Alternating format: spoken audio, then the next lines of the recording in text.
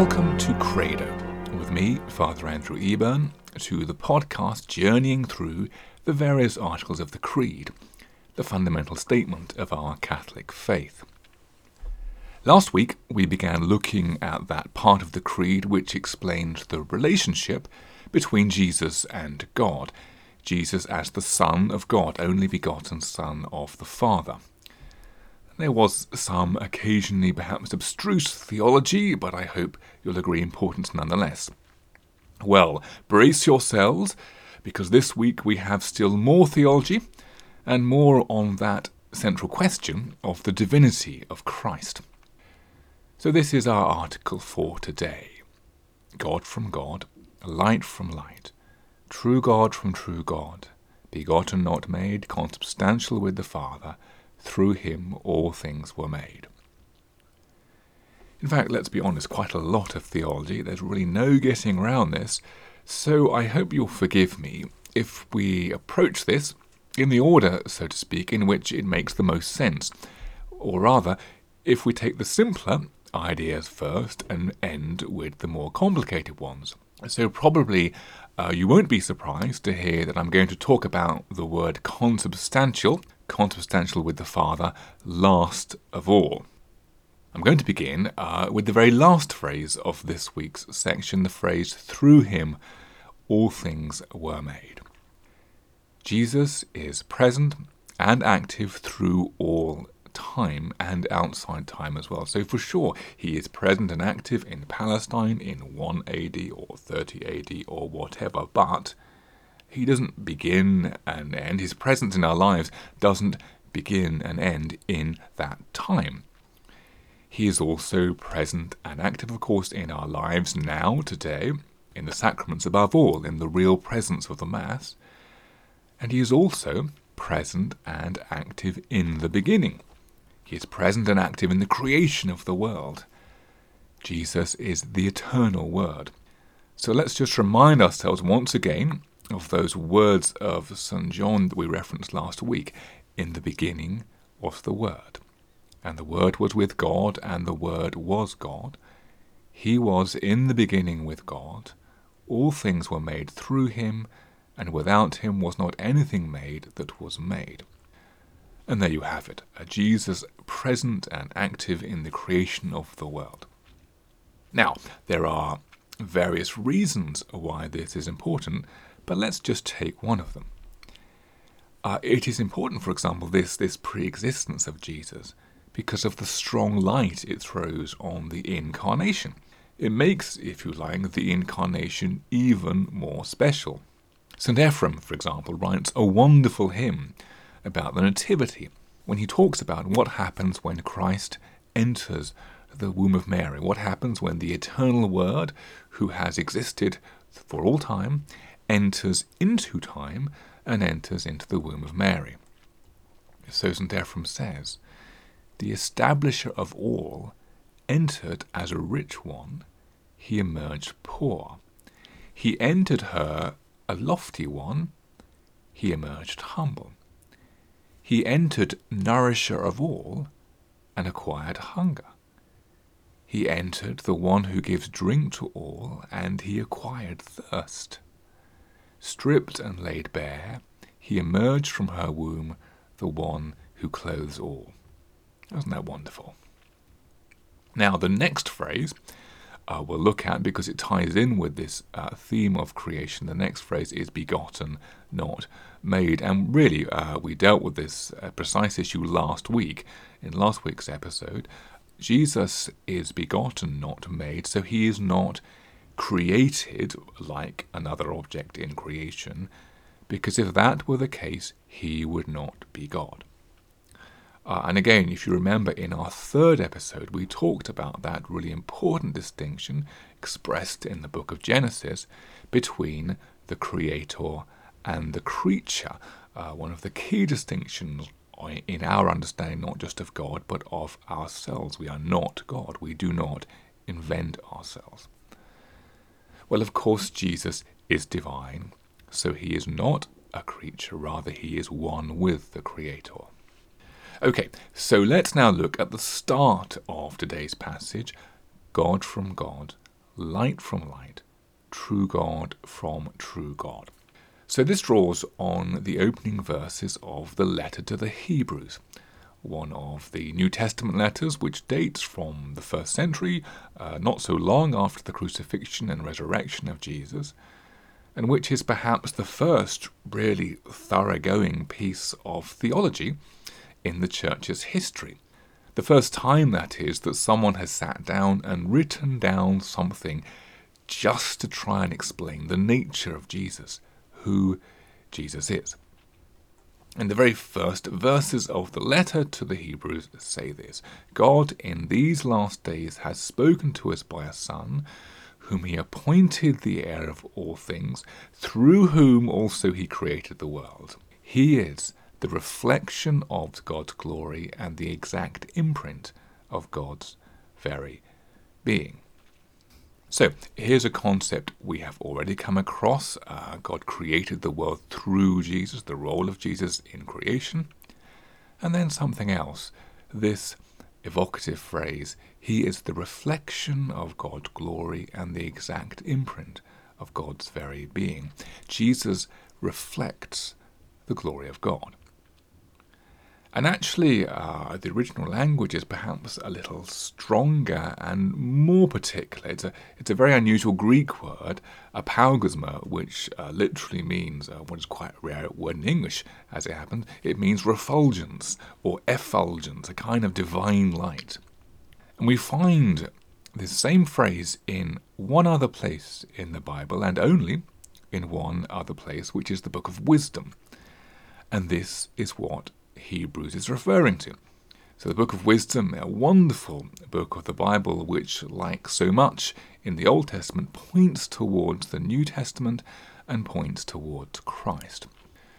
So the Book of Wisdom again describes, for example, wisdom being present when God made the earth, but more specifically it uses that word we found in Hebrews, apaugasma, or refulgence, or divine reflection, to describe wisdom as a reflection of eternal light, a spotless mirror of the working of God, and an image of his goodness. So I hope you can see that this divine radiance is an established scriptural way of indicating the presence of God.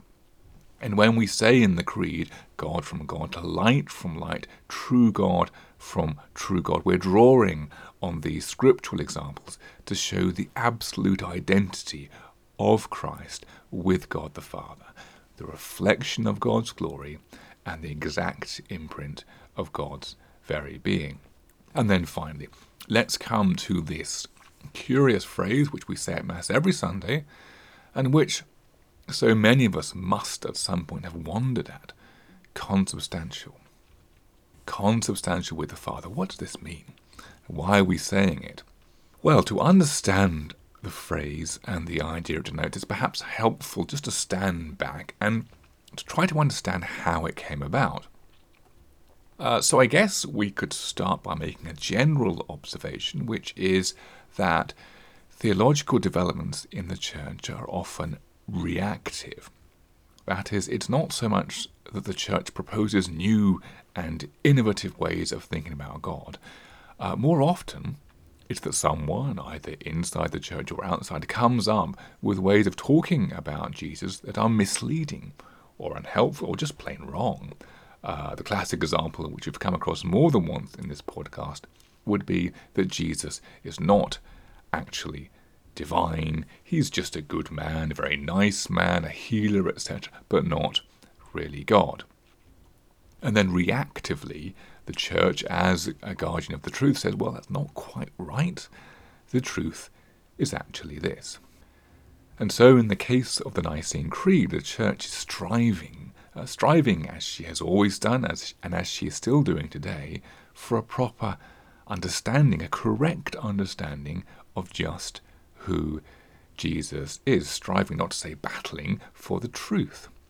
And we all have to do this as Catholics in our own way. The number of half-truths or distortions or just plain lies about what Christians believe, what Catholics believe, what the Church teaches. It has always been the way, and it's no different today. Anyway, one of the key issues, as we've seen at the time of the formulation of the Nicene Creed, one of the key issues where the Church has had to battle for truth to be known is the divinity of Christ, his relationship with God, the nature of his divinity. And when it comes to this key question, you have a range of heresies, if you like, concerning the divinity of Christ. Some people saying he is half man and half God, others saying he is not quite God, but he is somehow superhuman, like a Marvel Avenger, others saying he is only and wholly human, others saying he is only and wholly God, etc., etc. So you have this debate raging, full of sound and fury, with some truth and lots of unhelpful stuff drowning it out. And now this is the job of the council. This is often why councils are called, to settle a central question when you have a great panoply of conflicting answers. And what the Church comes up with, after much debate, is this word consubstantial. It comes from the Latin consubstantialis, which in turn comes from the Greek homoousios. Homoousios. Now, ousios, or substance, is, well, I guess it's really a term from Greek philosophy, which means something like the unique, singular identity of a thing. So, homoousios means absolutely one in substance, one in essence, one in being. Jesus is absolutely one in substance, in essence, in being with God. And actually, Jesus in the Gospels does talk specifically about his oneness with God. In the Gospel of John, for example, Jesus prays to God for his disciples, asking that they may all be one, just as you, Father, are in me and I in you. And he urges his disciples, part of the same discourse, believe me that I am in the Father and the Father in me. So this absolute identity of Jesus with the Father then feeds into the theological term homoousios, or consubstantialis, or in our modern English consubstantial. Okay, so I'm sure you'll agree that is more than enough theology for one episode. But just one last thing. That prayer that Jesus makes to the Father for his disciples, that they may be one, just as you, Father, are in me and I in you. That prayer actually carries on, and Jesus then says that they may be one, even as we are one, I in them and you in me. So I in them and you in me. Jesus says he is one with the Father, but he is also one with his disciples, one with you and I. It works both ways. So perhaps finally we should point out that consubstantiality, as it was originally conceived and declared by the Church, works both ways. It's not just that Jesus is consubstantial with God, important that it is also that he is consubstantial with you and I. And now that really is a miracle. The Council of Chalcedon, which followed on from the Council of Nicaea, declared that Jesus Christ is, as I quote, perfect in Godhead and also perfect in manhood, truly God and truly man, consubstantial with the Father according to the Godhead, and this is the important bit, consubstantial with us according to the manhood. When I proclaim the Creed, I proclaim my belief in one who is totally, truly, and wholly God, and at the same time, totally, truly, and wholly man. And if we think for a moment about this very last point, Jesus is consubstantial with God the Father, but he is also consubstantial with man, consubstantial with me. Now, isn't that amazing? That God, through Jesus Christ, and because of his great love, should choose to share my life so completely, and who, because of that consubstantiality, is able to work miracles in my life and invite me to share in his divinity, just as he has chosen to share in my humanity. Thank you so much for joining me this week, and do join me once again next week for the next episode and the next article of the Creed. May God bless you all, and may he specially bless that journey of discovery we make together into the beauties of the Catholic faith. Amen.